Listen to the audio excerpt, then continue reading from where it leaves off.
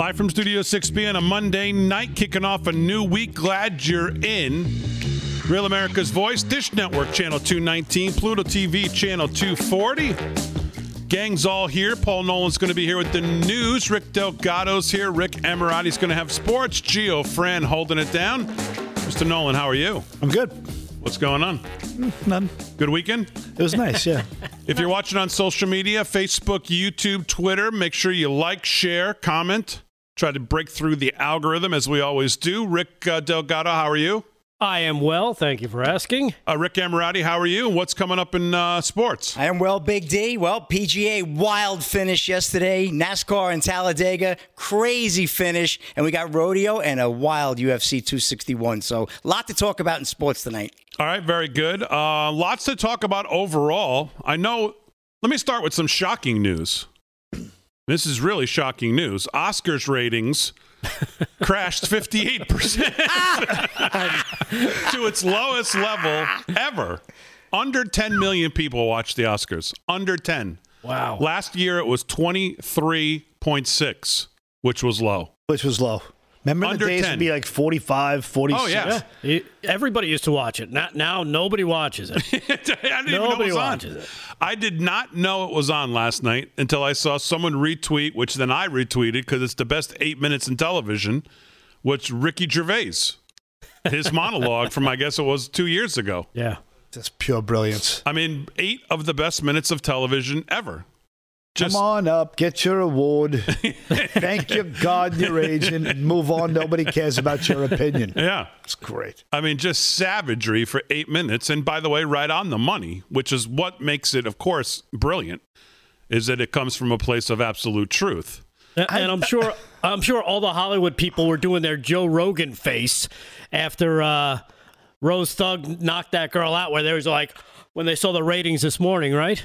Holy moly. 9.8 million viewers, 58.6% off from last year, the lowest rating ever.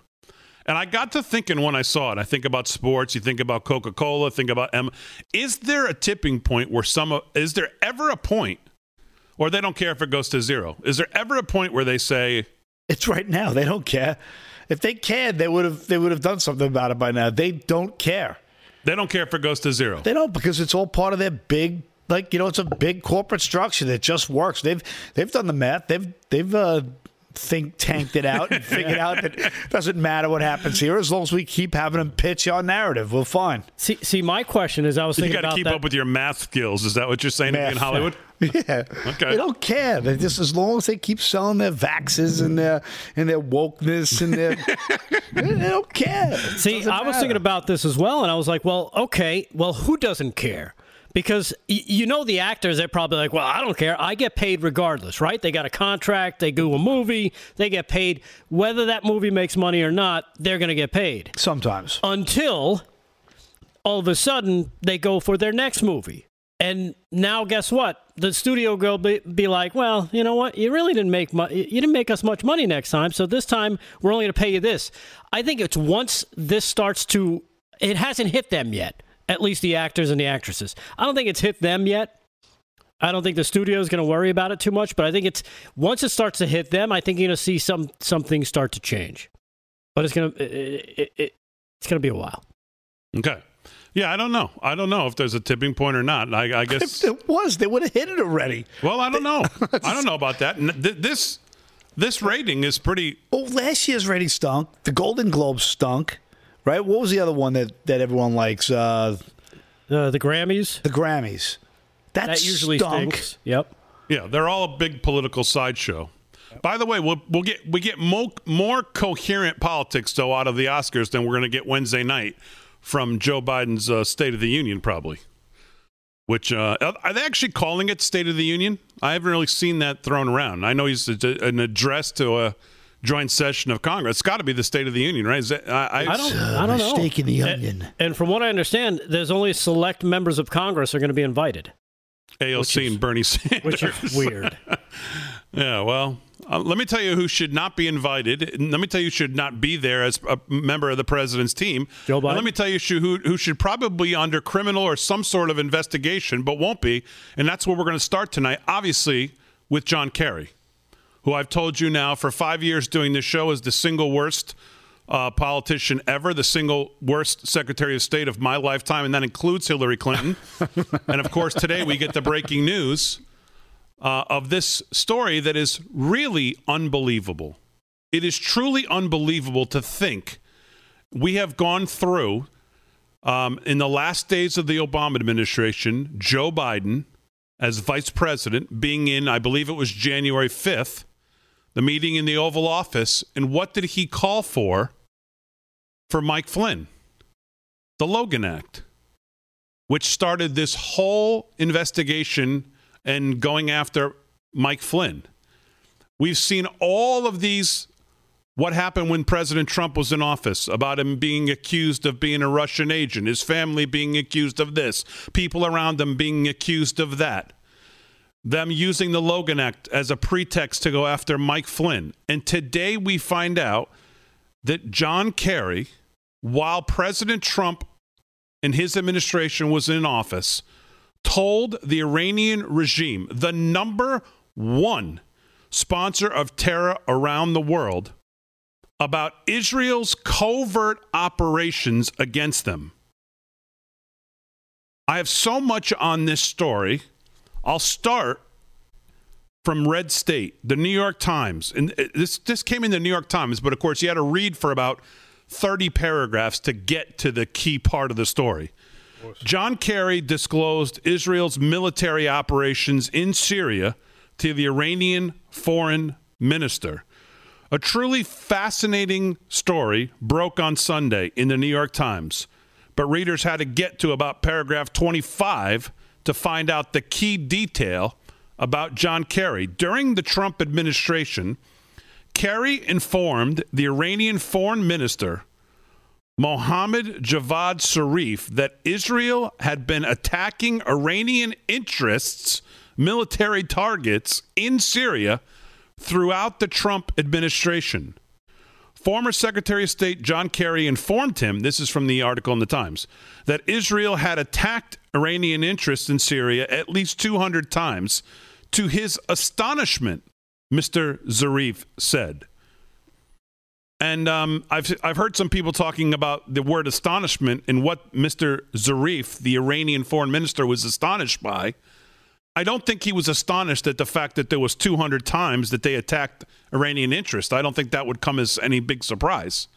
I think the stunning part was that John Kerry was the one telling him this. That has to be the part that's astonishing, because it is astonishing. That one sentence is the only reference in the story about John Kerry, although there may be a reason for that, as I'll explain here below.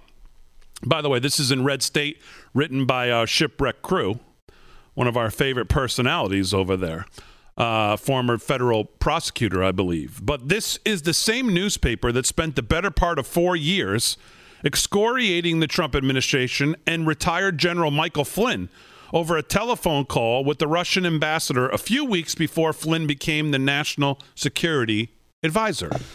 John Kerry was nothing more than a private citizen at the time of his communications with the Iranian foreign minister, with no plan or expectation that he would ever have another position in government that would bring him into official contact with the Iranian foreign minister. The New York Times story is not about meetings or discussions between former Obama administration officials and their friends in the Iranian government. Rather, it is a fascinating story about a tape-recorded conversation between Zarif and an economist named Saeed Laylaz, an ally inside Iran.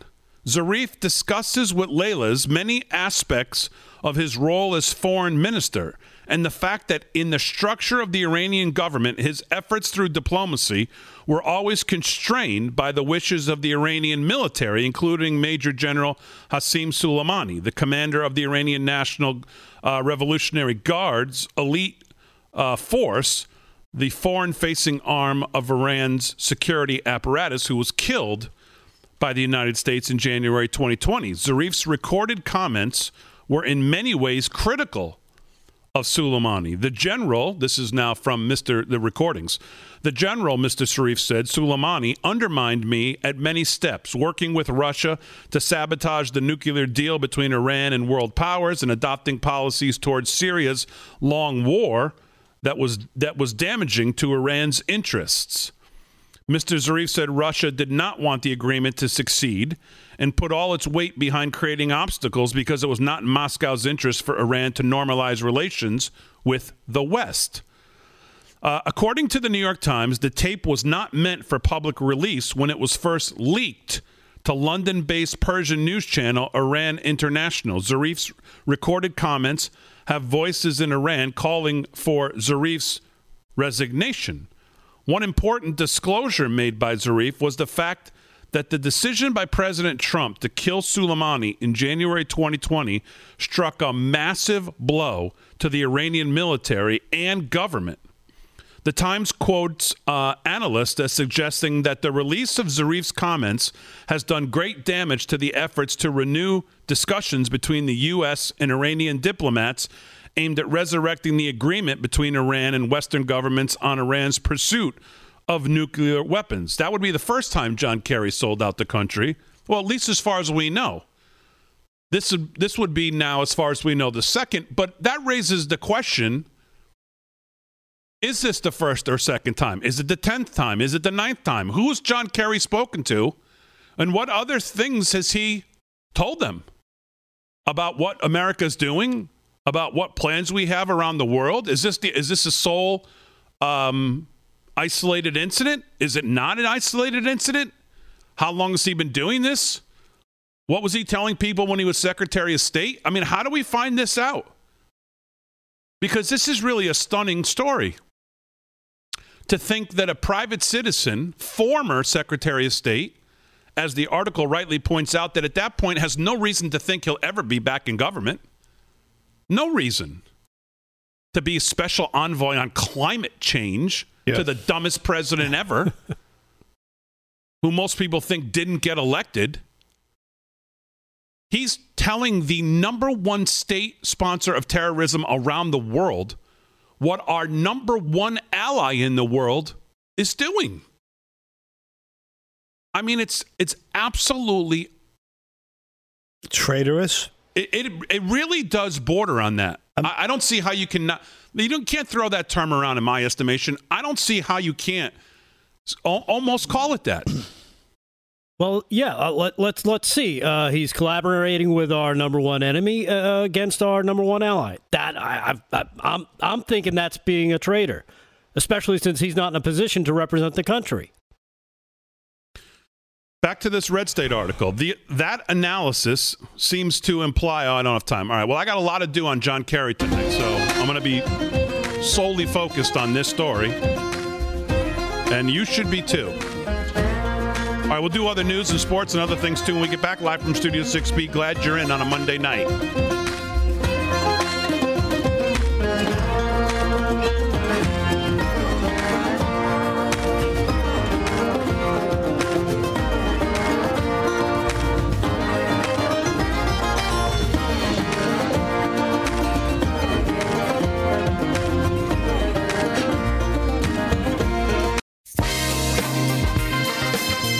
Live from Studio 6B, 17 past the hour.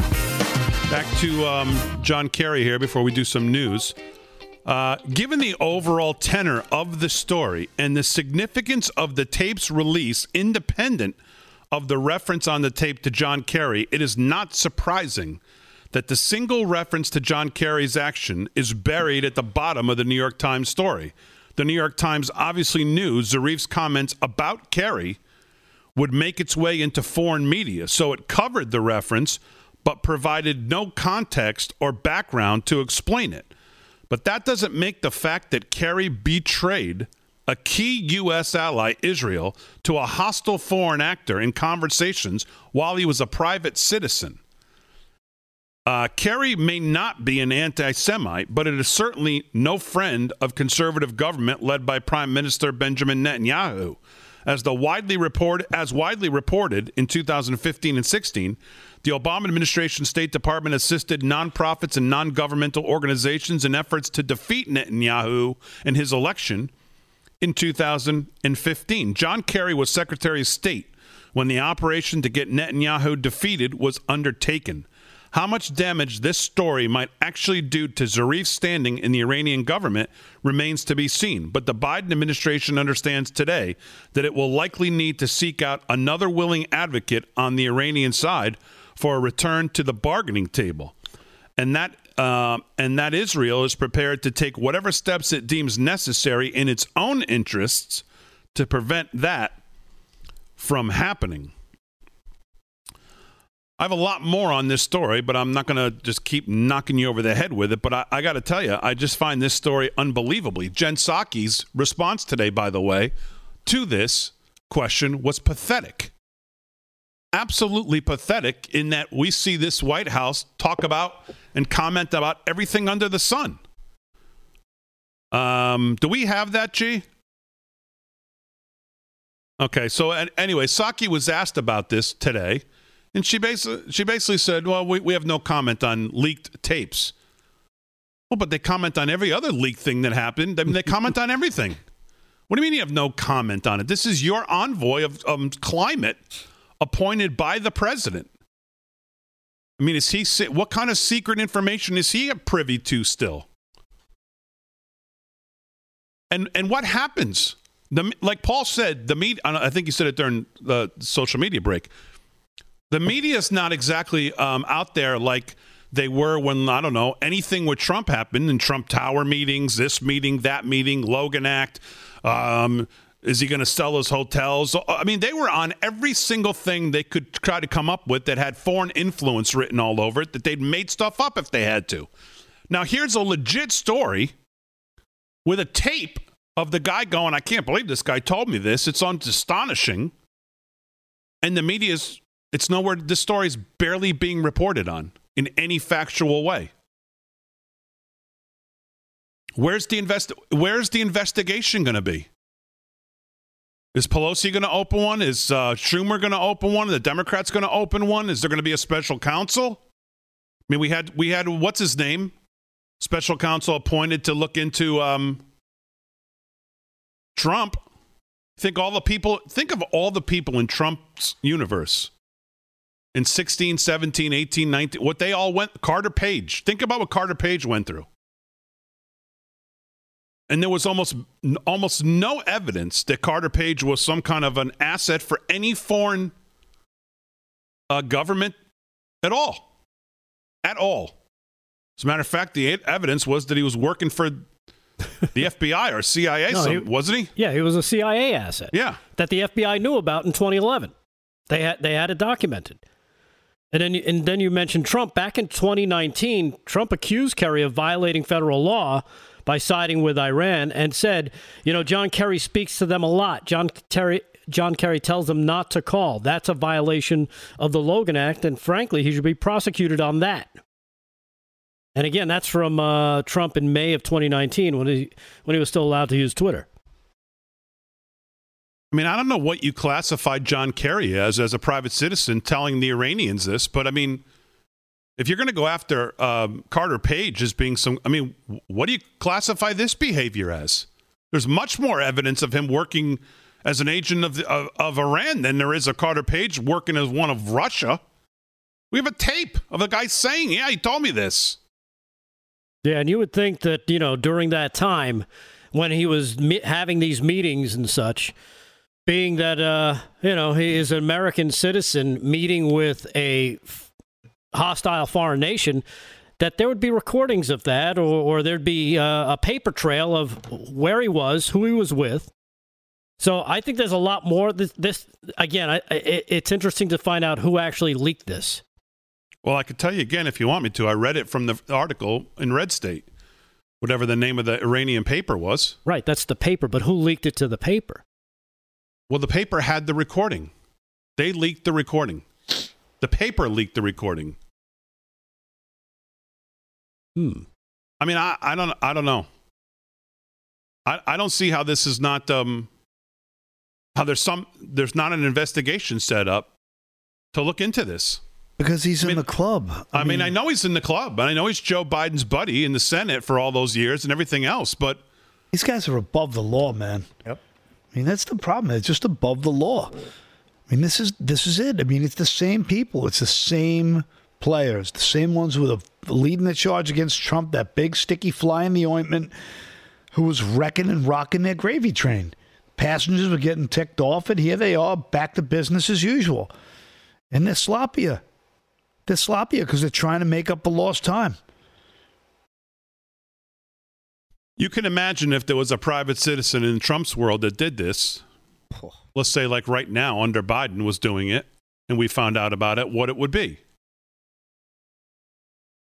I mean, I don't know how he can skate on this. I don't know how he stays as a special envoy. And I don't know how there's not some answers. We have to get to some answers on this. Whether the media wants to face it or not, or wants to get to it or not. It would seem to me. I mean, what else was put at jeopardy? Was there any other were there details? Intelligence? Right. Yeah, right. What else was compromised here? Because he just makes that one quick mention of it. He was astonished at what he was hearing about. But then he doesn't go into detail, so you wonder how much detail Kerry has been providing over the years, because this isn't the first time they've talked. Exactly. That's exactly right. What else has he done to undermine the former administration with the number one state sponsor of terror? You can even go back to when he was Secretary of State. What was he doing to undermine the country while he was Secretary of State? Well, the whole damn administration was doing that. He was right at home under Obama. So that doesn't surprise me. It's what he's done since then to protect Obama and try to keep his stuff in place, which would be my question. What has he done in the last 4 years? I mean, is there anybody who could hear this story and think this is a one-off conversation? That you have the Iranian foreign minister saying, yeah, I was pretty astonished that this guy told me this 200 times, told me what they're going after and what Israel's doing. I mean, I don't know. Crazy. It just seems absolutely crazy to me. He's a national security threat. He's got to step down, and he's got to be, I think, detained. Well, the resident-in-chief is a national security threat. Well, it really goes to Merrick Garland, right? You would think. I mean, or it goes to. I mean, I don't know. I don't know whether it should be a congressional. I mean, they're the ones who have oversight. Should it be criminal? I mean, are we going to expect Merrick Garland to make a comment on this? Doubtful. No, but it really would fall with them. He's too busy investigating police departments in different cities. Useless. I mean, it's unbelievable, this story. All right, we'll do some news when we get back. Then I'll get back to this. David Harsanyi has a piece on this in National Review today. Senator Cruz has put out a statement. We'll get to all of that when we get back live from Studio 6B on a Monday. Just getting started. Good week coming up. Glad you're in.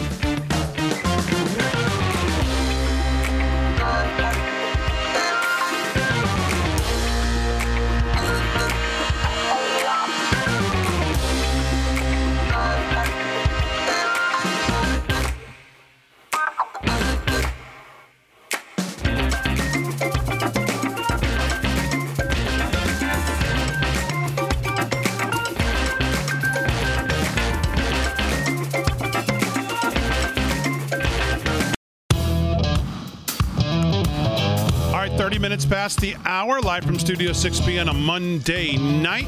Glad you're in. We're going to do some news here with Paul Nolan. We'll do some sports with Rick Emirati coming up in a little bit as well. But let's start with the news. What else is going on in the news, Mr. Nolan? Well, just to stay with the John Kerry theme, I did want to just touch on briefly that Fox News has an article regarding the New York Times buried bombshell that John Kerry told Iran about Israel, covert operations in Syria.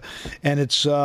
The New York Times is taking criticism for burying the report from former Secretary of State John Kerry that told Iran secrets about its interests. And the story focuses on the leaked audio that you had mentioned earlier of Mohammed Javad Zarif. So it's nice to see that some people are actually going to, some news media outlets are actually attacking the Slimes for their incredibly dishonest way of operating again, which is something I just think is important that, like, if we should be covering the media and their lies as much as we should be covering the topics. And I just think there's a good, just something that's important that we see more of these mainstream outlets attacking, especially, anything that attacks the Times and WAPO that gets away with murder. Well, the New York Times, if I remember at the time, and I've heard Levin talk a lot about this, denies the existence of the Holocaust. So I think at that point you can pretty much chalk up that they're not going to be running with any stories that are pro-Israel, I would think. I mean, and it's also kind of interesting to think about John Kerry, and you think of all the people in the Democratic Party that you would think would be have a little more allegiance to Israel, and they just don't. And it's just shocking to me, honestly. Yeah. And you know what, Paul? And looking at that, when you said that, paying attention to the media, I went to CNN.com, not one headline talking about Joe Biden. I mean, John Kerry. Nothing. No, nothing. Zero. Nada. They've got a new census data. They've got a fact checked on Fox News. That's interesting. But nothing. Nothing about the... They shouldn't even be allowed to print the words fact check after what the Project Veritas did, exposing them, and they're just deliberate lies. I mean, they have zero credibility. It's over for them. Yeah. I mean, I'm on MSNBC.com right now. The top stories here. The states that gained and lost the most through the census. GOP's woke capitalism hysteria has sent Marco Rubio and company into panic mode. One body cam, 20 seconds, Andrew Brown story, Chauvin story, Justice Sotomayor, Savage Justice Kavanaugh's latest decision, the GOP's latest compromise, Hollywood's problems are deeper than meets the eye, Mike Pompeo made staffers walk his dog. Okay, let me keep going down the front page here. McCarthy contradicts McCarthy on Trump, Supreme Court sets stage for major Second Amendment ruling. Down to the second part of the fold, Stacey Abrams, far-right Republicans, Morning Joe, parade. How high should Biden raise the capital gains tax? Oh, that's good. Lovely. Yeah, I mean, I could keep looking here, but I don't see the words John Kerry anywhere. Yeah, nowhere. I just pulled up Washington Post. They're talking about the U.S. Population growing at a slow rate. They've got U.S. to share up to 60 million AstraZeneca vaccines. Yeah, because those things are going so well in Europe. Good. Yeah. Justice Department to investigate Louisville. Police Department. Let me do a search for John Kerry's name on MSNBC. Well, just do a search on Google. It's nowhere. While you guys are doing that, I think from War Room Pandemic, Democrat blast media for lies about Arizona election audit. Democrat-led voter integrity group is siding with Maricopa audit and blasting the media for lying about it. John Brakey, a Bernie Sanders supporter, is standing against the left's secrecy and voter integrity and the full accounting of ballots. Brakey joined War Room Monday and blasted the media for their lies about the audit, examining the 2.1 million ballots. And he said, we should not have to wonder if we have democracy or not. Voting in this country is a secret process. The actual counting is a public process, Brakey said. And, he said people are losing their faith in the system. Brakey was also the co-founder and director of Audit USA, explaining the previous audits were not audits at all. He said there was just voter integrity, it's not a right or left issue. We have to get to the bottom of this. So at least, hopefully, we're seeing some people with some integrity emerge. So this thing in Arizona, I don't know if you have the president's statement. I saw that he put out a statement today. You have it? I do. I have it, yeah. So what did the president say today? So he said, an incredible organization and integrity taking place in Arizona with respect to the fraudulent 2020 presidential election. These are great American patriots, but watch. The radical left Democrats' demean and destroy campaign will start very soon. They will say anything they can to take away the integrity, validity, and credibility of what these incredible patriots are doing. But the people of Arizona won't stand for it. They were among the earliest to see that this was a rigged election. And I think he went on later in this article to say a little bit more, but that pretty much surmises all of it. Okay, that's a little different than the statement I saw. I just pulled up the one that I saw earlier. This is what Trump put out from his office of 45. Oh, here it is. I'm sorry. Oh, you have it? Yeah, go ahead. Go ahead. All right. I'm sorry. It's going a little slow here. So, yeah, the full statement is I'm sorry, Big D. I got it. He says Governor Doug Ducey of Arizona, one of the worst governors in America, and the second worst Republican governor in America, is refusing to provide security for the American patriots who are hand counting the rigged 2020 Arizona election ballots. So that today from President Trump. And I'm assuming when he says the second worst Republican governor, the first one would be, of course, Brian Kemp in Georgia. Ding, ding, ding. Yes, exactly. So, but that was the former president's statement today about what's going on in Arizona. So, now when we looked at this last week, I guess the judge said that this was going to be temporary. So, I don't know. It just seems like a big mess. Have you seen the video feed? They're doing a pretty good job in terms of trying to keep it as transparent as possible. There's a website dedicated to it. I believe it's auditaz.org. Yeah. And if you go there, I think there's like 9 cameras they have set up. Viewing everything, showing everything, and a lot of patriots protecting the building and protecting the nonsense that comes with this sort of thing. Yeah. All right, we'll keep following that. What else is going on in the news, Paul? From Just the News, growing number of black leaders embrace voter ID, reject Biden's Jim Crow claims. Mark Robinson knows a thing or two about the political appeal of voter ID. After all, he became North Carolina's first African-American lieutenant governor last November, running as a Republican who vowed to restore voter identification for the state's elections. And he won, even as the GOP's top of the ticket fell to the Democratic Governor Roy Cooper. So Robinson chafes when he hears national Democrats like Joe Biden and Stacey Abrams claim that asking for an ID to vote is disenfranchising as the voter suppression tactics of the Jim Crow era. So I know you guys did his video on Thursday. I'm sorry I missed that, but that's mandatory, must see. TV right there. That was tremendous. He was very similar in that clip that we played to what he was like on John Solomon's special about the election, and very similar to every time I've heard him talk, which, by the way, I think I started mentioning Lieutenant Governor Robinson on this show about 4 or 5 months ago. I had heard him give a couple different speeches and thought to myself, this guy is pretty good. And since then, we have seen a lot more of him, and he continues to be very good. But he was excellent in the clip we played last week. So, all right, what else, Paul? Anything else? Yeah, California Governor Newsom recall effort has more than enough verified signatures.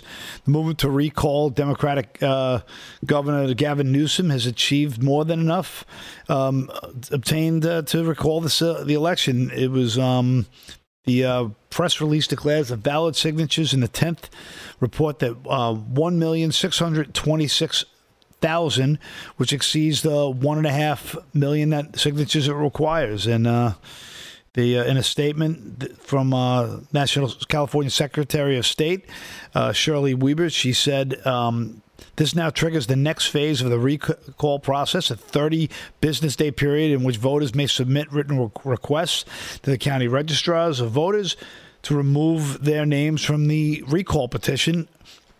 A recall election will be held unless a sufficient number of signatures are withdrawn. So that'd be fun to see him get the.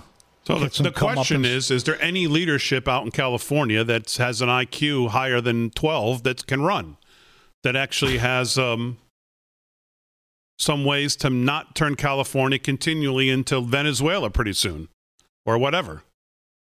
And we've talked about leadership coming out of California, and I keep shaking. You know, the number one viewing audience of this show, as I've told you now for years and has been for years, most times as I check it on a monthly or quarterly basis, is California. Yeah, half dozen. California. Yeah, we have a half dozen, which leads by 3 over Texas, which has 3 viewers. Don't get upset, D. Look at him. He's getting No, I'm mad. not getting upset. I'm just saying it's the number one viewing audience of the show is California. And we talk about, when you go down the line, what even from past Barbara Boxer, Nancy Pelosi, Eric Swalwell, the Governor Newsom, and then Ted Lieu, and Dianne Feinstein. I mean, you could just go through them all. And you just want, how is this the state that Ronald Reagan, what is going on in California Is it possible? Are you suggesting maybe there is voter fraud there? Because I'm going to tell you, I know a lot of people from Cali, and I do a lot of business on the West Coast, and it's so rare, other than when you're talking to people from San Fran, that they're not red. I'm telling you, I can't get over how much everyone's like, I can't believe what's going on in this country. What do you mean? You did this, not me. I'm telling you, man. I talk to a lot of people from California, and outside of San Fran, where it's completely bonkers. There's nobody there that's normal, but. I'm telling you, I just don't trust the system myself anymore. It's just so hard to believe that Nancy Pelosi is always, at the top of the list. How? Yeah, well, who's think voting about it. for her? You mentioned San Francisco, and that's where all these lunatics come from. Newsom, San Francisco. He was the mayor. He was Mr. Kimberly Guilfoyle for a while.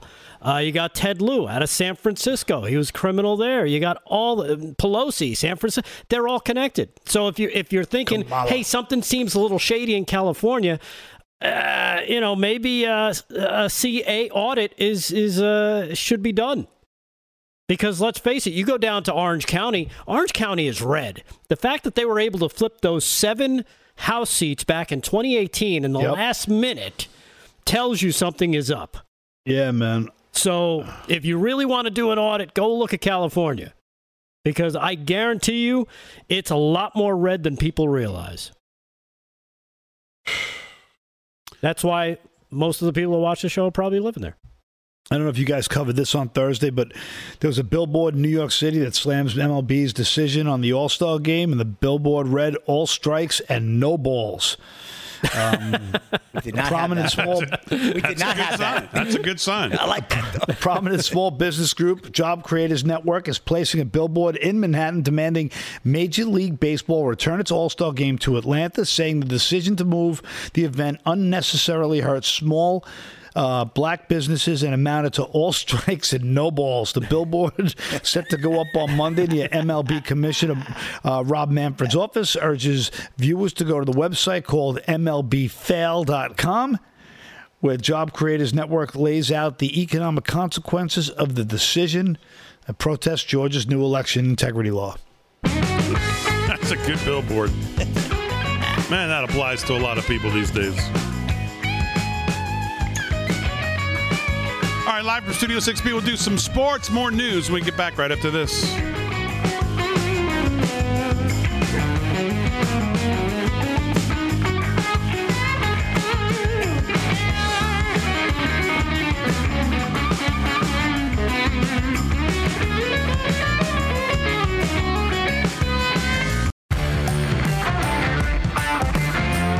All right, 13 to the hour, live from Studio 6B. Glad you're in on a Monday night. Lots to do still. Got a crazy town coming up. Our own David Brody from Real America's Voice was in the briefing room today. And he asked a question of Jen Psaki. I'll give you that as well. He asked a question on unity. Good question. How did he get in there? I'm going to ask Mr. Brody if I could steal his pass. Maybe I could get in there. That's not going to go well. Yeah, they'll never notice you roaming around. It'll be the last day he has a pass. All right, let's do some sports here. 13 to the hour with Rick Emirati. What's going on, pal? All right, Big D. Well, Rick Delgado's taking a little bit of a zinging on social media with his LSU shirt tonight, so I'm going to segue right into that state. I noticed that when he came in. I'm thinking, here we go. Now we're just going to piss off everybody down in every place in the SEC. Oh, boy, we have a big fan base down there. It was a gift. Yes. Well, let's go to Louisiana because we had the PGA. This is from the CBS Tour Leaderboard. Wild one, the Zora Classic at TPC Louisiana. And Cameron Smith's aggressiveness on the TPC Louisiana's waterline 16th hole appeared to doom his team's chances of winning the Zora Classic when his 294-yard drive bounced off an embankment near the green and into the water. This is an AP report. Smith's teammate, fellow Australian Mark Leishman, then flipped the script with a deft chip. Leishman made a birdie after a penalty drop in the rough about 23 feet from the pin, pulling him and Smith into a tie with South African duo of Louis Oosthuizen and Carl Schwartzel. That wasn't broken until the Aussies won the first playoff hole Sunday. If you look at the leaderboard, there's a four-way tie. They all shot at 268 4-day, Big D. It's incredible. But in the playoff, though, Cameron Smith had pulled it out and had a tie with Smith, Leishman, yeah. Schwartzel, and who else? Who was the fourth? And Oosthuizen. Tough name to pronounce. I don't know. Household name. Yeah. I don't know who that is. That was a tough one. Ousthausen. I feel like I'm in a German pork store getting Weisswurst, Bockwurst, and Bratwurst. But yeah, anyway. Good match. So good weekend there. Let's go to the MLB final. Royals 3-2 over the Tigers earlier today. Bottom of the 8th, Twins and Indians locked at 3. Mid-6th, Orioles over the Yankees 2-1. Bottom 4th, Braves lead the Cubbies 5-4. Mid-5th, Athletics over the Rays 2-1. A's are hot. And right now, top 4th, Marlins and Brewers tied at nothing. Phillies and Cardinals, nothing, top 5th. Angels right now trail the Rangers 4-1. Top 2nd. Astros are blanking the Mariners 2-0 mid-2nd. Rockies visit the Giants at 9:45, and the Reds, who've lost 7 in a row, head out to Los Angeles to take on the Dodgers at 10:10. NHL action, mid-3rd. Canadians over the Flames 2-1. Second period, Canucks right now trail the Senators 2-1. End of the second, Blues over the Avalanche 4-1. Second period, also Stars leading the Hurricanes 2-0. And late first, Panthers and Predators tied at 1. Oilers visit the Jets at 9. Ducks at the Kings at 10. And the Coyotes visit the Sharks 10:30 puck drop. Okay, so now I just went and looked at the Louis Oosthuizen, South African, not German. Louis Oosthuizen. Yeah, well, I didn't say he was German. I just said I felt like I was at a German. So Schwartzel, Oosthuizen, Smith, and Leishman were the final 4. I gotcha. Okay. Yeah, and that was like a 4-way tie. Night 1, night 2, really a hotly contested tournament. NBA action. Knicks, big data. Knicks are hot, man. 7 in a row. What are you talking about? They're in 4th place in the East right now. I saw that they were in 4th. They flashed the standings. I almost collapsed. I couldn't believe it. They're like ham and eggs, man. They're on a roll. I told you they were coming. Knicks leading the Suns 59-53. Love those corny jokes. Second quarter. You don't say. 49-48 Cavs over the Raptors. That's at the half. Jazz right now lead the Timberwolves 33-17 in the second. Heat 21-19 over the Bulls in the first. And Clippers right now getting hammered by the Pelicans 31-16. Zion Williamson with 7 points in that game. Mavs at the Kings at 10. And Grizzlies visit the Nuggets 9. Also NBA action. Spurs 73-72 over the Wizards in the third. Magic right now 61-60 over LeBron's Lakers. That's also in the third. Sixers up by 20 over the Thunder. Embiid with 19. He's on a roll as well. And Pistons 70-57 over the Hawks in the third. Let's go to NASCAR. Wild one. I made sure I watched that. I got this report from Levi Johnson, my 16-year-old LFS6B and Slick Rick sports follower. He actually wrote the report for me, Big D. This is from Rochester, Washington. Good man. You know, good old Levi. Anyway, Brad Keselowski wins at Talladega with overtime pass, and Joey Logano involved in an airborne wreck. I don't know if anybody got a chance to see that. Wish we could show the highlights. His car just literally went up almost like a piece of styrofoam on the expressway, and thankfully he came out of it unscathed. But despite last year's controversy of the Confederate flag and later ban, which has since changed at Talladega, yesterday's NASCAR Cup Series race was the most craziest race we've seen in a while. Toyota cars had to start in the back of the pack due to unapproved adjustments. A little playing around there with those Toyotas. Matt DiBenedetto won stage 1. 2 penalty laps cost Hamlin his early lead in stage 2, and then a 5-car wreck gave Bubba Wallace his very first stage victory win. Later, Wallace's spark subsided, which opened it up for everyone else. In overtime, it was Brad Keselowski with a half lap to go and a little help from Michael McDowell, his Doobie brother, holding the edge to seal the win and earned his 35th career win. So good win there for Keselowski. He's also coming on strong this season. And we have rodeo, the Angelina Benefit Rodeo, reporting on that Thursday and Friday. Big day, Lufkin, Texas, the George Henderson Expo Center. Finals, bareback, Tyler Broussard riding on Suncatcher with an 87. Logan Cook on satin sheets, 88.5. Wonder if those are purple. Bull riding, Dakota Eagleburger. Let's gamble. Paul, your kind of guy, 89.5 on that one.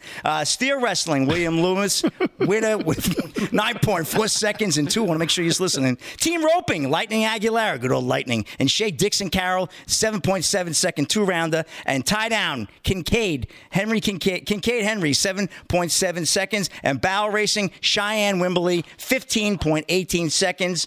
And let's get into this, Big D. I'm sure you caught the fight on Saturday night. Kamaru Usman knocks out George Masvidal in second round to retain UFC welterweight title. This is from Mark Raimondi, ESPN staff writer.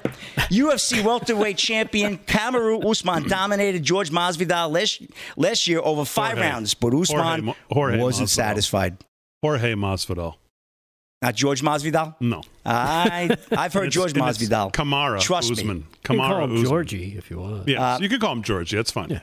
Yeah. Usman put a stamp on his rivalry with Masvidal on Saturday night, dropping Masvidal with a crushing right hand and following up on the ground for a knockout victory at 1 minute, 2 seconds of the second round in the main event of 261 in Jacksonville, Florida. With the victory, Usman defended his 170-pound title. It was the first time the famously durable Masvidal had been finished by TKO since 2008. The bout took place at the ViceStar Veterans Memorial Arena, the first UFC event with a capacity crowd of 15,269 folks down in Florida, and that was the attendance according to the UFC. In addition to that, you had Valentina Shevchenko.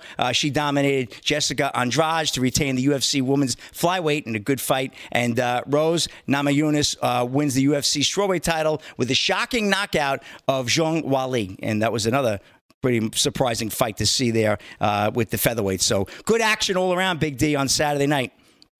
It was good action. I watched it. I'll tell you a couple things. Kamaru Usman hit Masvidal so hard, my face hurt. Wow. That's how hard he hit him. He broke my TV screen. He hit him with the cleanest right hand I have ever seen. And Masvidal went down, and he jumped on him, starts pounding. And Masvidal, even while he's dead, was still trying to get back up. I mean, he's a warrior. Unbelievable. He was trying to get back up. He's a warrior. While he was dead. I will tell you. Dead on his feet. That was sick. The moment of the night, unfortunately. Oof. But it was the single most gruesome thing I've ever seen in my life. So gross. Was Long Island's own Chris Weidman. And I felt terrible. And maybe the nicest kid. He trains the same gym with my son. He's the nicest kid you could ever dream of meeting. He broke his leg. And when I say broke his leg, it broke so bad, it was visibly hanging. It was gruesome. I have the still photos of it. It was... Yeah. And what's crazy is that 7 years earlier, the same thing happened. He was in the ring. Correct. Against Silva. Against Silva, yes. I felt bad for him because he looked like he was in good shape, ready to fight. I mean, it was the first thing that was thrown in the fight was his first kick. No punches were thrown. One kick, and he snapped his leg right below his knee so bad that I couldn't even explain it. All right, hour 2. Lots more to do. Thanks, Rick, for sports. We'll do more sports in hour 2. More news coming up. Glad you're in on a Monday night, live from Studio 6B.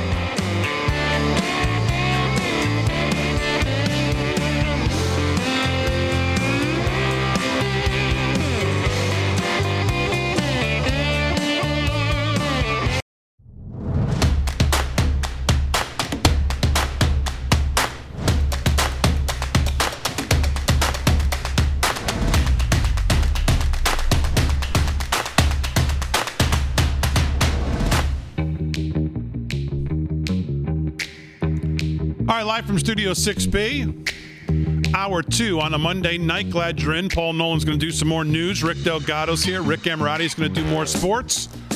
I've got some more stuff on John Kerry, that phony, gold-plated, lying, treasonous,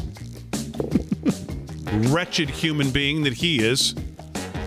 This unbelievable story today, or Sunday, I guess it was technically, that the New York Times tried to bury, although they did it, but then they tried to bury it within the story, about how he's tipping off Iran on what Israel's been doing as a private citizen. Just it's unbelievable, this story.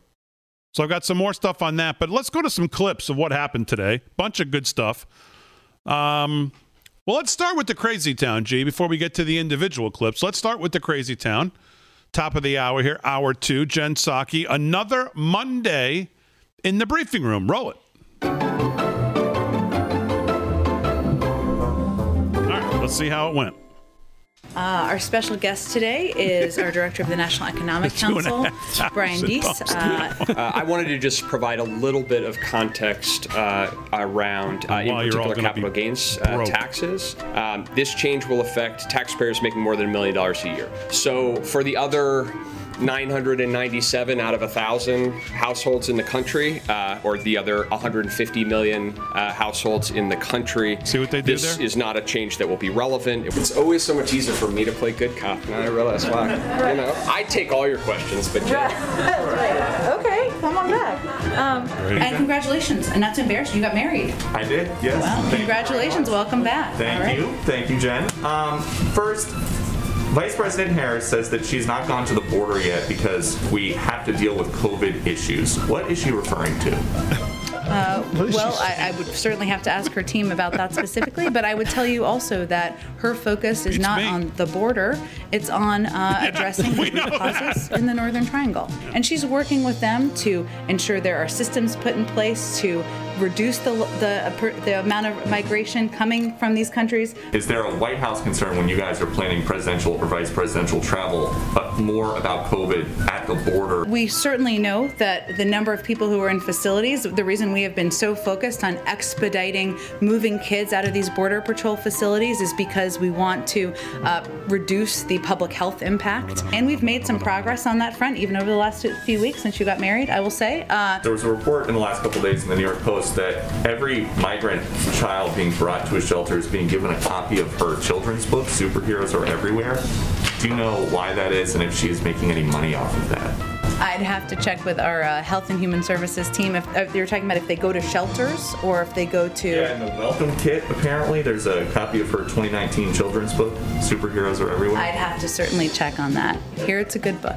But the bottom line is the president's not going to raise taxes on people making less than $400. That would be like nobody pays taxes. But $400,000 and that can then be used. The same approaches apply to all of these challenges. So obviously we target, we take different approaches. Our latest poll over the weekend shows the president has a 53% approval rating, which is of course lower than any recent past president except for President Trump. Just 52% approve of his handling of the economy.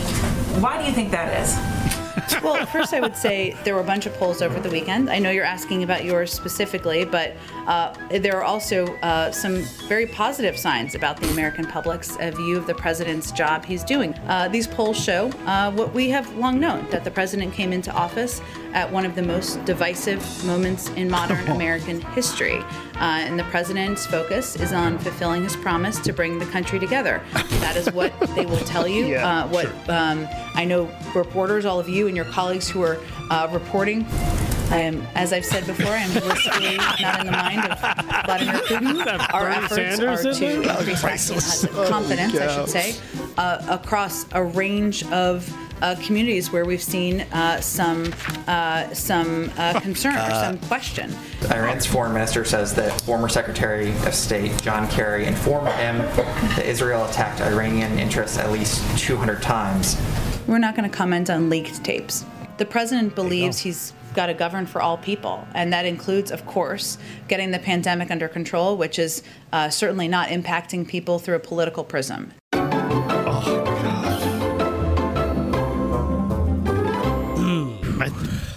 People must leave the briefing room every day really they must leave very tired because I struggle. It takes a lot of energy to even focus on when we play Crazy Town. To focus on the and focus and get. I feel tired at the end of them. I have to focus so hard. God, that's brutal. Is it possible that she's getting worse at this? Yes, absolutely. G takes a nap every day after he's done with that, right?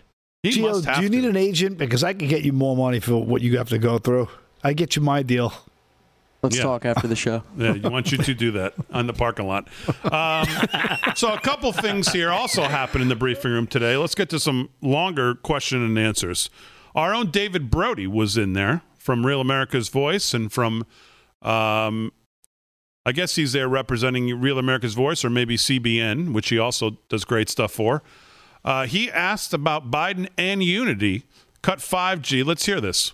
Hey, a question on unity. you talk about earlier, you said you wanted to bring, or the president wanted to bring the country back together. So I guess the question is, he has not met with House Minority Leader Kevin McCarthy, according to Kevin McCarthy. What does that say about unity? And also there are some other legislative issues as it relates to H.R. 1 and a commission to study packing the Supreme Court, as you would say.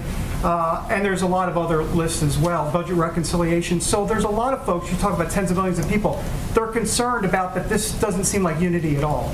Do you think tens of millions of people are concerned about him not meeting with Kevin McCarthy? No, I think tens of millions of people are concerned about H.R. 1 and budget reconciliation and going with that 50-vote threshold. I think that was a concern. I'm not sure the polling bears that out, but I will say that the president's view is that bringing the country together is bringing the American people together. So when I say he is focused on bringing people together, bringing Democrats and Republicans together, he's not talking about solving bipartisanship in this zip code here. He is talking about proposing policies that address the crises that we're facing, whether it's getting the pandemic under control, putting people back to work. A lot of those policies he's proposed, whether it's the American Rescue Plan or the American Jobs Plan, are supported by the vast majority of the American public. Democrat, Republican, Independent.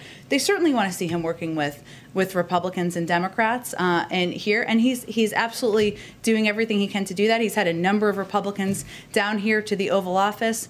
He's looking for it. We're going to be reviewing their proposals, and I think certainly people see him rolling up his sleeves and ready to work with people of all different viewpoints. Real quick, why not separate the infrastructure bill the Republicans have, whatever it is, $800 billion or so? Why not just take that, call it unity, call it a deal, and then move on to some of the other legislative priorities within the total construct? Well, David, as you know, you need 60 votes. You can talk to Republicans in the Senate and see how many votes they have. But I will say that where we are now is that we are certainly taking a look at the proposal. Right now, there's deep in the weeds, sometimes nerdy conversations between staffers, members of Congress. We have lots of follow-up questions. I'm sure they have lots of follow-up questions. We're sharing ideas. That's actively happening now. He'll invite some members next week, bipartisan members, to come to the Oval Office and have a discussion about it and what the path forward looks like. Mm-hmm. She says more syllables without saying anything. Like she just every buzzword. That's like that answer. If I had known this, I would have seen if David Brody was willing to come on tonight to respond to this and that answer. But that seems a little bit like the Dr. Fauci school of answering the question. We're going to just move the goalpost. The idea that when Joe Biden, before he got elected or during his inauguration, talked about unity, the idea that didn't mean all of a sudden now it doesn't mean legislatively. It just means like, I'll invite Susan Collins and Lisa Murkowski and Mitt Romney over for lunch once so I can hear what they have to say, and then goes in one ear out the other. That's unity. I mean, that answer is ridiculous. To say, well, no, I don't think the American people thought that it was going to be legislatively here. It's just going to be we're going to invite them down and listen to what they have to say, take none of it into consideration, and do what we want to do anyways. That defines unity. Good God, is somewhat, disingenuous at best. And she double speaks herself because she's like, well, it's not. We're not talking about unity here in this zip code. Then what zip code are we talking about? But then she talks about the only unity she's talking about is having some Republicans over for lunch. So, she's full of it. Yeah, we're going to have he had Lisa Murkowski, Susan Collins, Mitt Romney, Adam Kinzinger. Those are Democrats for the most part. Oh yeah. That's not unity. If what Kevin McCarthy says is true, David asks a good question. That was not an answer that was not an acceptable answer to me. To just move the goalpost and say, all of a sudden, when he was talking about unity, he didn't mean like in Washington, D.C. or like legislatively unity and actually try to get something constructively done. No. We're still living in a monarchy, and we're going to keep slamming through every radical piece of socialism we can here as fast as we can until we lose all these seats in 2 years, God willing. That's unity, David. That's what we're doing. That's what the American people want. Yeah, no. Same thing with the polls. I know you're asking about your poll specifically. Well, yes, there's other polls. Well, where? What polls? In Iran? John Kerry ran him while he was there? Maybe? They have him doing good? No. I have an article, as a matter of fact. Where is this from? Yeah, well, I guess it was that Washington Post ABC News poll on Biden's approval rating at 100 days shows sobering reality beginning to set in. And let me just get to the crux of it here. Biden's at the 100-day mark in his presidency. And the new poll numbers released by Democrat-friendly media outlets show that reality has finally set in for the American people. Despite incessant media fangirling, Biden's approval rating sits at 52%, which is the third lowest 100-day rating since the days of Harry Truman. And there's a couple. Nick Gillespie tweeted, even after spending trillions immediately promising more, Joe Biden is relatively unpopular at the 100-day mark, beating only Ford and Trump. Americans may not be as easy as supposed. Giancarlo Sopo tweeted, during his first 3 months in office, the broadcast evening newscasts have showered Biden with 59% positive press. 4 years ago, those same programs were hammering Trump with 89% negative press. A stunning contrast, and yet their 100-day approval is about the same. So, get woke, go broke, and everything else. And as we've said, if he ran today and the people actually knew what was going to happen, even in these first 100 days, I don't care how much cheating there was, he'd get walloped. But does anybody out there trust the polls at all anymore? Unfortunately, that wasn't the case. All right, more news with Paul, more sports, more to do on John Kerry. A couple other things we'll get to. Senator Cruz's statement. And from the comedy section here of Live from Studio 6B, a new segment tonight. Liz Cheney not ruling out a 2024 presidential run.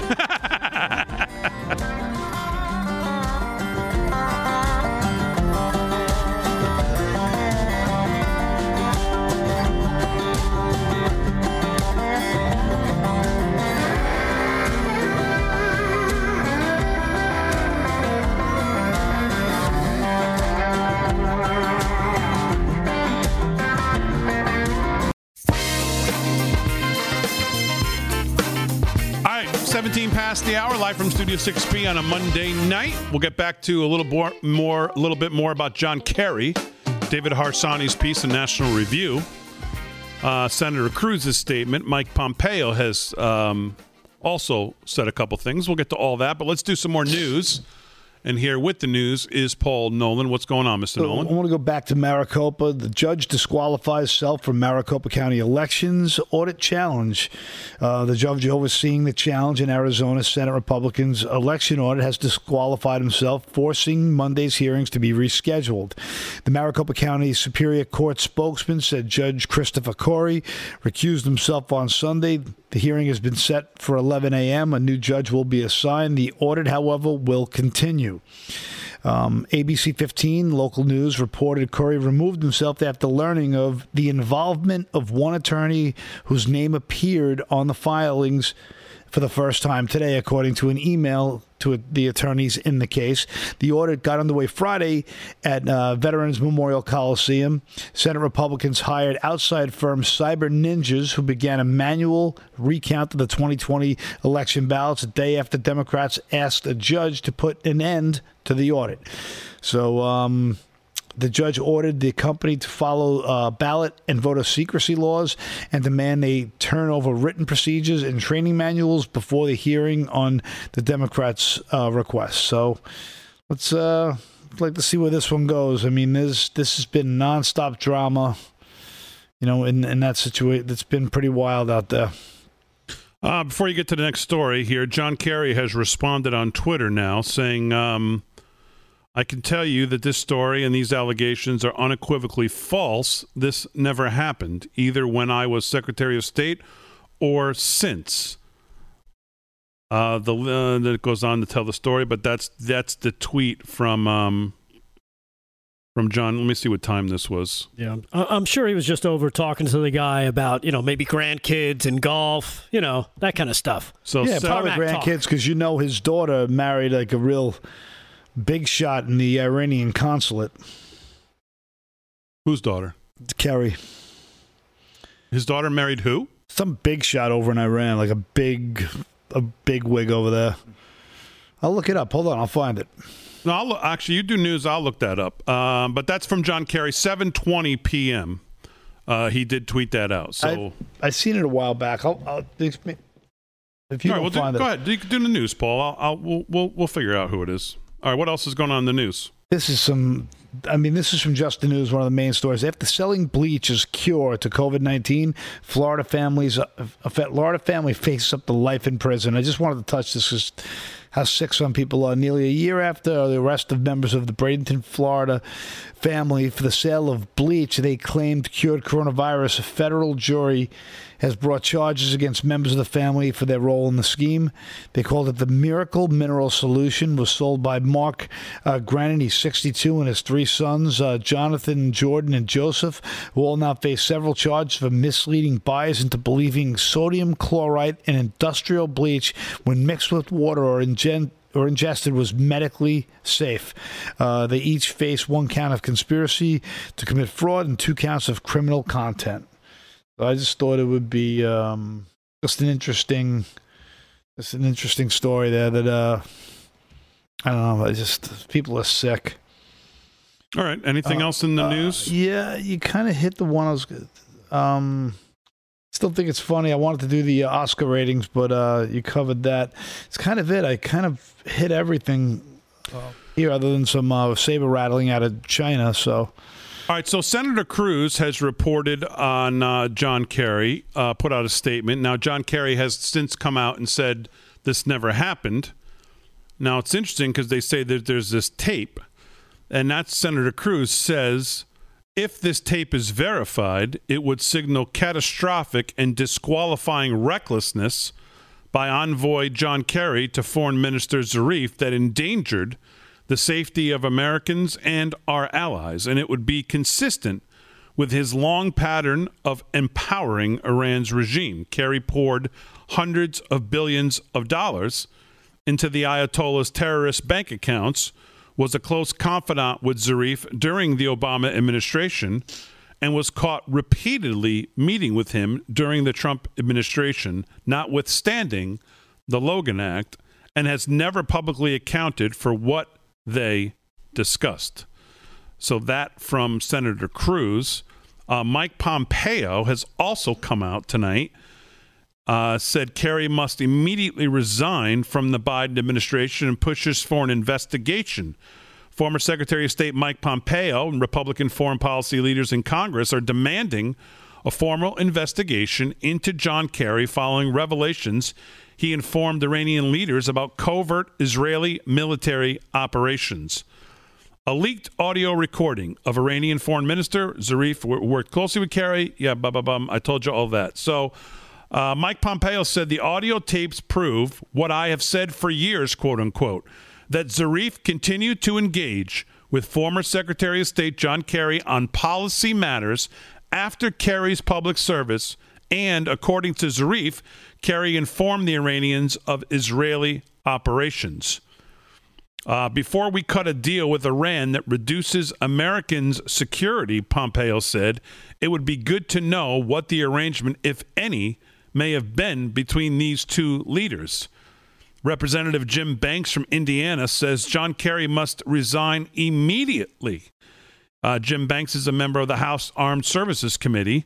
An investigation should be retrospective. These reports are extremely concerning. I'd like the opportunity to ask Secretary Kerry about this in a closed, under oath hearing. Senator Tom Cotton, a member of the Senate Select Committee on Intelligence and its Armed Services Committee, also told the Free Beacon. Darrell Issa, Republican of California, a member of the House Foreign Affairs Committee, echoed calls for an investigation and promised to hold Kerry accountable for the disclosure of sensitive military information. Now, John Kerry denying this holds about as much water to me as OJ denying something. I mean, it doesn't mean anything. Because if you remember, he lied about the cash back during the Obama administration, that they were flying it in on planes. So him saying this never happened means nothing to me. Let's get the tape. Right. Or let's hear the tape, or let's get him under oath and ask some questions, or let's ask some other people some questions.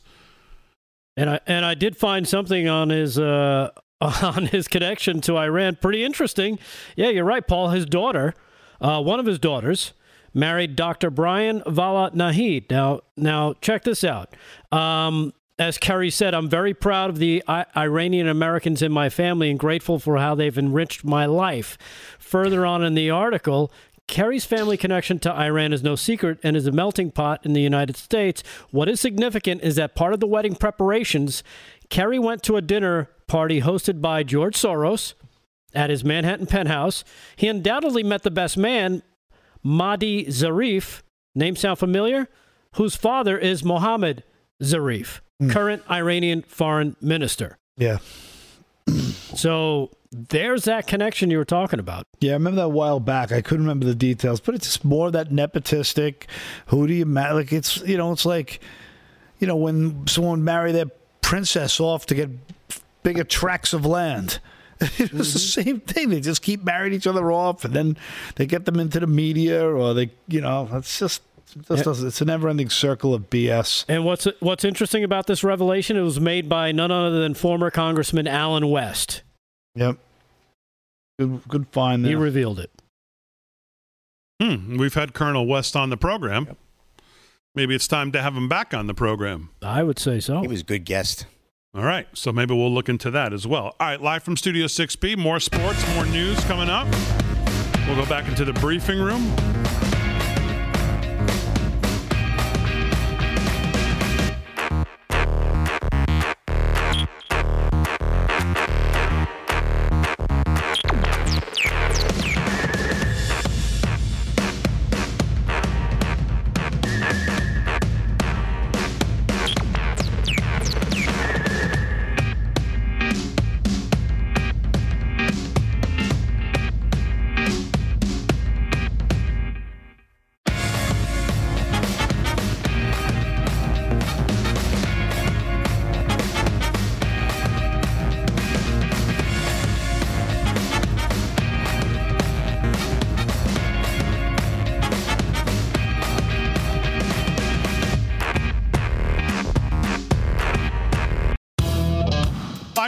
Live from Studio 6B, 30 minutes past the hour.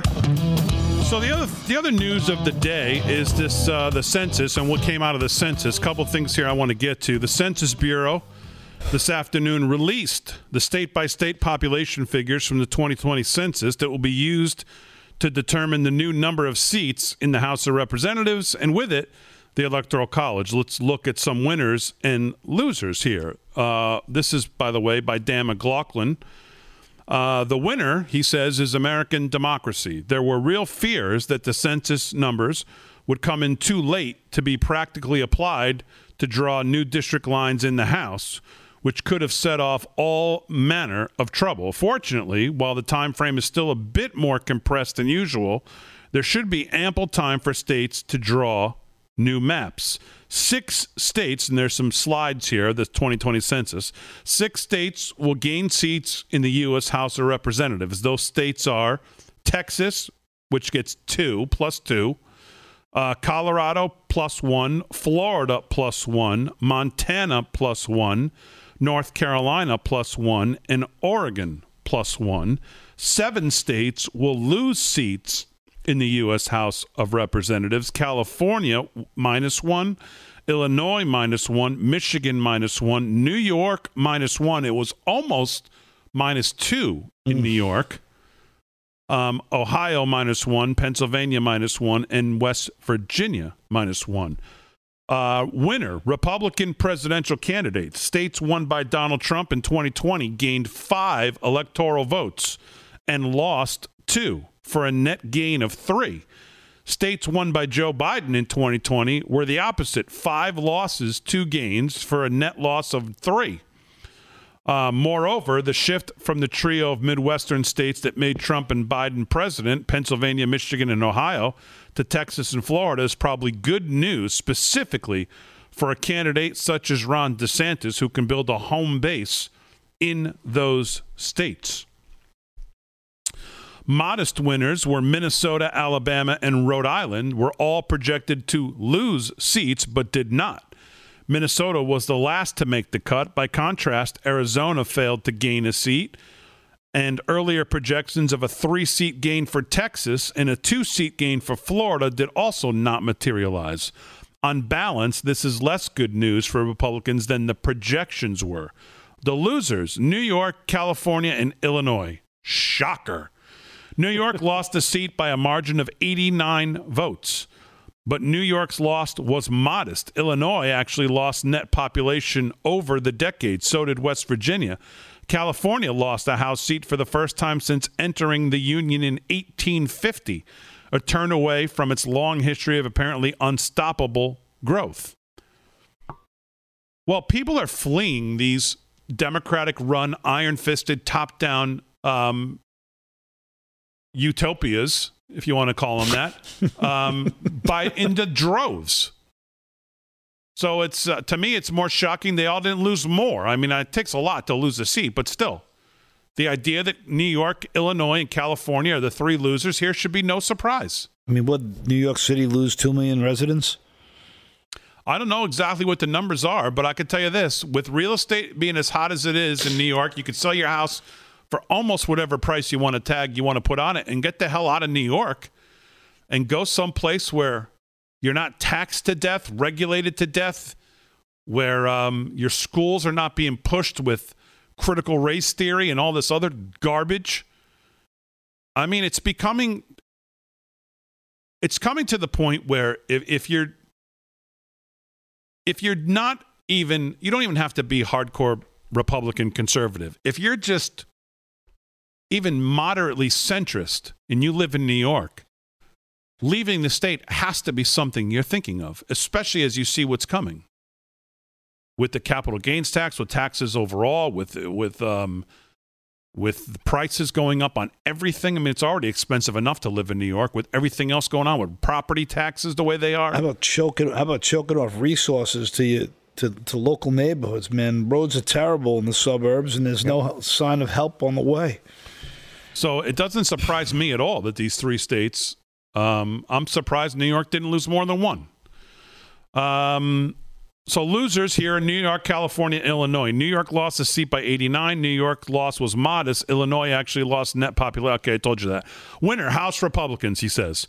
The states gaining House seats currently have a total of 52 Republican and 37 Democratic seats, counting open seats by the party that held them in November's election.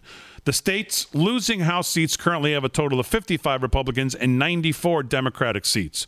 While some states, such as New York, may draw new maps that shift those losses to Republicans, the fact remains that states with a lot of House Republicans already are getting more seats at the table, and states with big Democratic caucuses are getting fewer.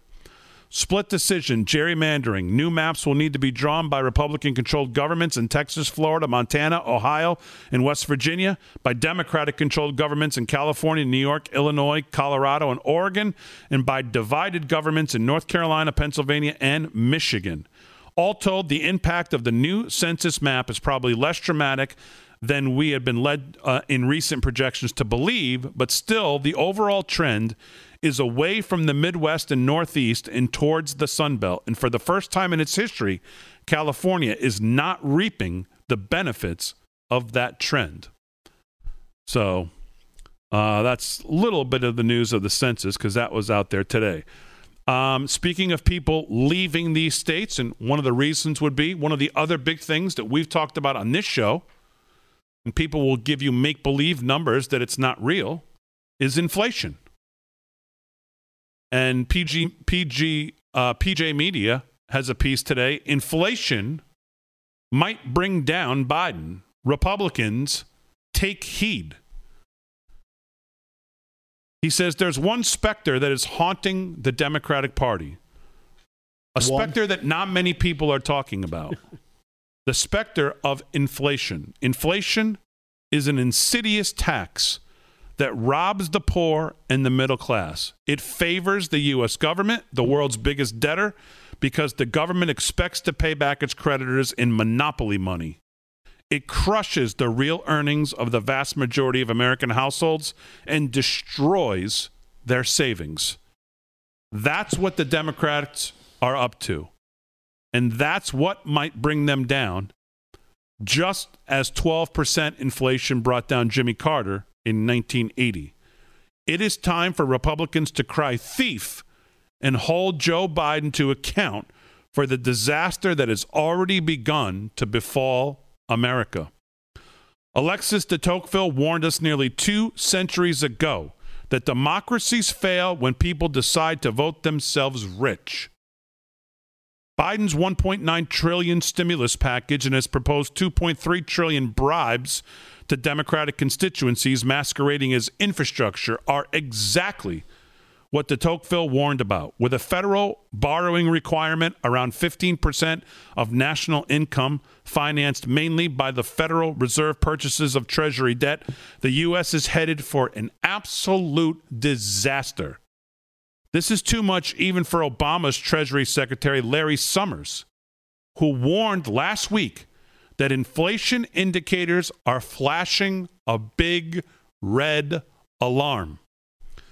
This is a Ponzi scheme, not an economic policy, throwing massive amounts of cash out the helicopter window while throttling investment by raising corporate income tax and capital gains tax rates gets exactly one result, and that is inflation. Inflation robs the poor who have nowhere to go but the checkout counter and favors the rich who can buy inflation hedges. The Biden administration is playing Robin Hood, except it's robbing the poor and the middle class. It goes without saying that the worst victims of inflation are minorities. This could be the issue that brings down the Democratic Party. House prices have jumped 12% in the past year as pension funds, foreign investments, and wealthier Americans pour money into homes as an inflation hedge. Rents have ticked up too, as the Wall Street Journal reported on April 21st. According to the government, the price of shelter has only risen 1.7% in the year through March 21. Who are you going to believe, the government or your own eyes? Heaven help the family of modest means whose aging car breaks down. Used car wholesale prices have jumped 41% in the past year. New car production has fallen by a quarter between the last quarter of 2020 and the first quarter of 2021. Dealer new car inventories are at the lowest in history, barely a third of their normal level. The chart here shows used price cars as how they've exploded. Oil prices have recovered, but oil drilling rigs are in an all-time low. And this article goes on and on and on about inflation, and it ends by saying America desperately needs to rebuild its dilapidated infrastructure and industrial supply chains. What Biden proposes is more handouts to Democratic constituencies. According to Fortune magazine, 7% of the proposed $2.3 trillion infrastructure package actually goes to infrastructure. If you throw in funding for high-speed internet, wastewater management, and so forth, infrastructure amounts to less than a quarter of the total bill. This is a total scam, fraud, Ponzi scheme, giant act of embezzlement whose goal is to pick the pockets of Americans, and it's time to call Biden out to account. And Paul Nolan, I've talked about inflation. You've talked about inflation. You've talked about the Fed. We've talked about hedging against inflation. We've talked about your dollars sitting in the bank melting away as inflation continues to rise. We've talked about Bitcoin. The world has talked about Bitcoin in the last year like no other year, and all digital currencies. And this is why. And you've been on this for as long as I've known you.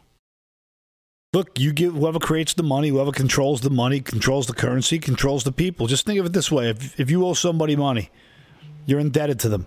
We all are indebted to the money system. Every single one of us. Kids are born into debt.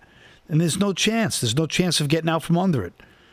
And this system is completely, it's just a joke. It's an absolute joke. What they got away with. Go read the book, The Creature Born on Jekyll Island, by Edward G. Griffin. Just learn a little bit about the money system, because once you understand how money works, then you realize how there is really truly no right or left. There's a handful of patriots on the right, in my opinion, but for the most part, these guys are just self-survivalists trying their best to stay elected and keeping their cushy job. And but what about that? When you say learn about the money system, because when you learn that, you'll realize there's no one on right. Why? What is it you learn that tells you that? When you realize that the money, like for example, the Federal Reserve it's not a government agency. It's as Federal Reserve is as private company as Federal Express. It is not quasi government agency. It is a private group of bankers who control the money supply, and they use our bonds to buy the money supply based on the goodwill and the intention of the American people's good faith of the work ethic here. And they use us, and we'll work as slaves and bees, and they buy the bonds. They send the money to the Fed. They get the money back from the Fed from the bond based on our labor. And it's interest, just instantly interest. And then they get to use their fractional reserve loaning, and they could trade the money 10 times over every time a deposit's in or out. And the whole thing is a Ponzi scheme. So when you learn how money is made and born, and then how it's used in this fraction, it's just this giant version of digital usury that just completely eats up the wealth of a nation. Well, inflation's a problem, and like we say, once it gets out of the bottle, it's hard to put it back in. And trust me, it's not running at 2%. No way.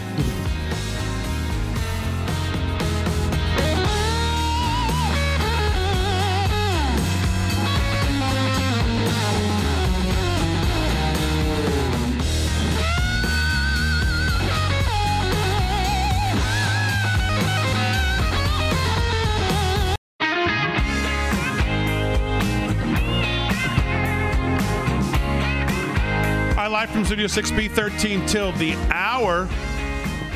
Time to do a little more sports in here with that. Follow him on Twitter at SlickRickSports. Of course, you can order that very fine jug he's got next to him.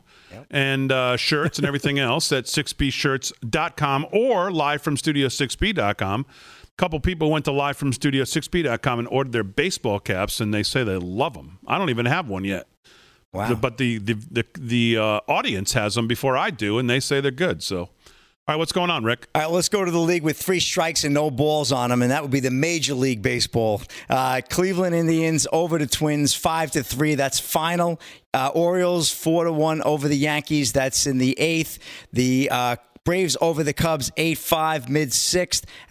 Oakland A's lead the Rays, 2-1, mid-8th. Marlins 4-0 over the Brewers. That's in the 6th. Phillies still leading the Cardinals, 1-0 in the 8th. Rangers over the Angels, 4-1, 6th. And the Astros, 2-1, holding on in the 5th over the Mariners. NHL action, finals. Canadians over the Flames, 2-1. Senators over the Canucks, 2-1. Blues over the Avs, 4-1.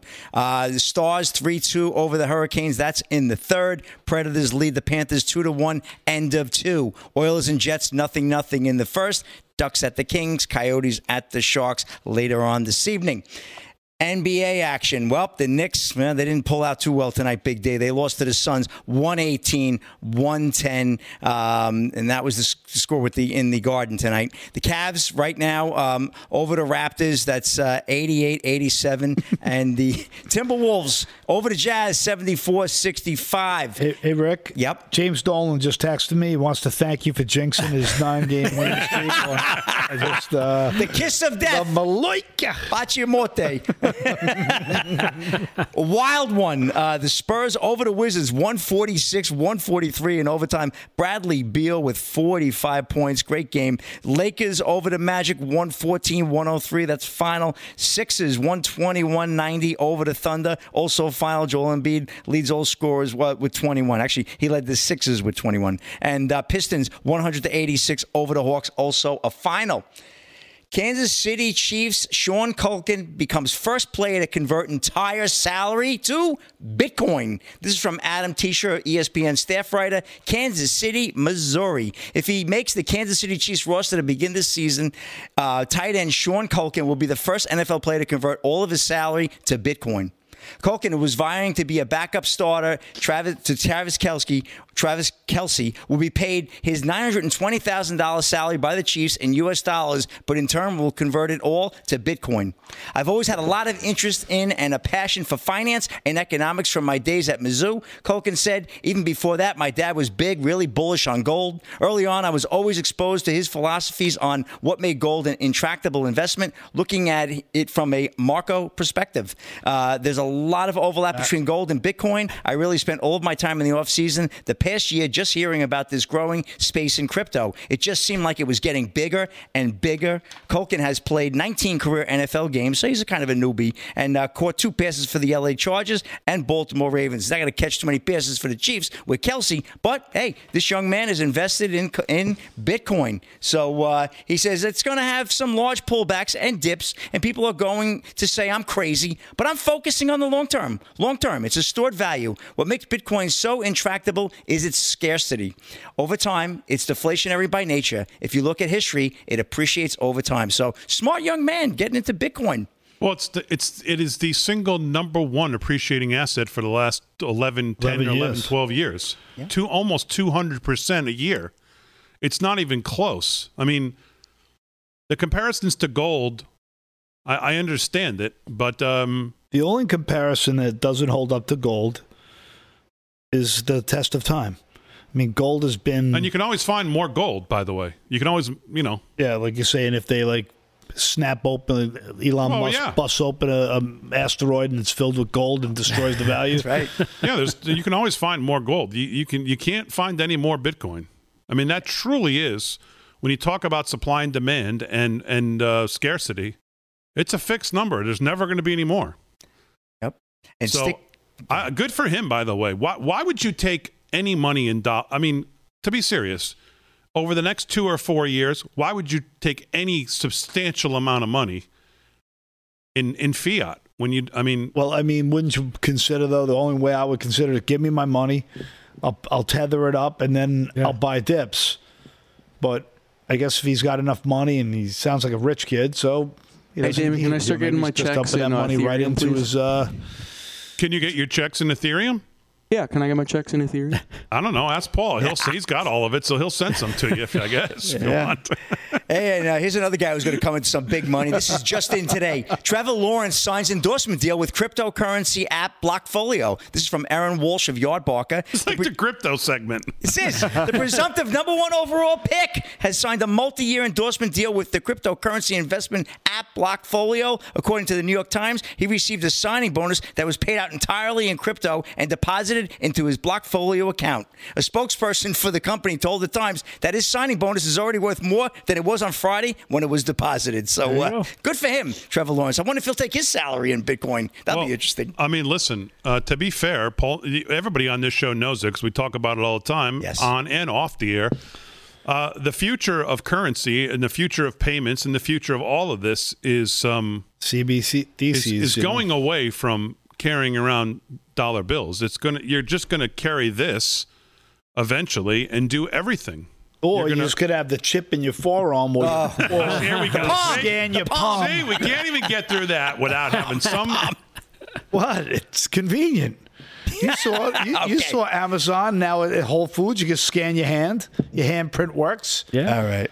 Let's quit horsing around. Let's go to the rodeo. Clovis Rodeo. Quit horsing around. Clovis, California, guys. Let's go to finals. These are all finals. Bareback, Tilden Hooper on Virgil, 90.5. Saddle Bronc, Dawson Hay riding on Double D with an 89. Double D, Delgado and Damon. Bull riding, Boudreaux Campbell on Lap Dance, 88. Were you drinking during the news? No, I wasn't drinking. Oh, okay. I am. Steer wrestling, Scott Gunther, 17.3 second for the 4-tour, 43.05 was what he picked up on that. Team roping, Tyler Wade and Trey Yates, 39.1 seconds for 4 rounds. And tie down roping, Jake Pratt, 39.1 seconds for 4 rounds, picked up a cool 4,500. And bow racing, Megan Champion, great name, 50.88 seconds for the 3-round, picked up $3,500 in the rodeo. One more big D. Rob Gronkowski catches football drop 600 feet out of helicopter, sets a world record. Gronkowski, who played college football at the University of Arizona, good school, was brought in to get the players on the team hyped up for the annual scrimmage. This is from Danielle Canova of Fox News. Coming off an epic performance in Super Bowl 55, Tampa Bay Bucs tight end Rob Gronkowski pulled off an incredible record-breaking catch at his alma mater's spring game earlier this week. They took him 3 tries, but on the third shot, he did catch that ball 600 feet, dropped out of a helicopter, and then, of course, he did his classic Gronk spike as the players all surrounded him. And, Gronk, he's catching Super Bowl trophies and catching helicopter balls. So, anyway, that's a wrap in sports, Big D. All right, very good, Rick. Thank you. Well, I got to pretty much, I didn't get to Harsanyi's piece in National Review about John Kerry, enemy of Israel. And I told you in the comedy section, Liz Cheney's not ruling out a 2024 presidential run.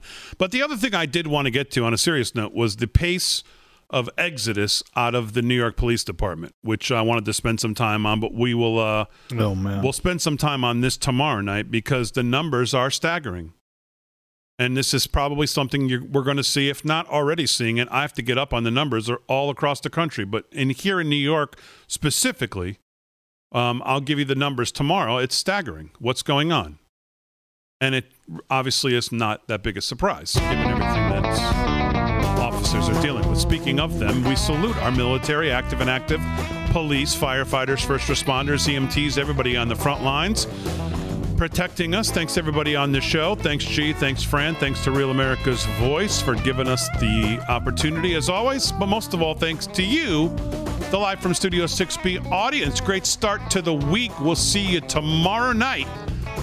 Back with you in 22. We'll see you tomorrow.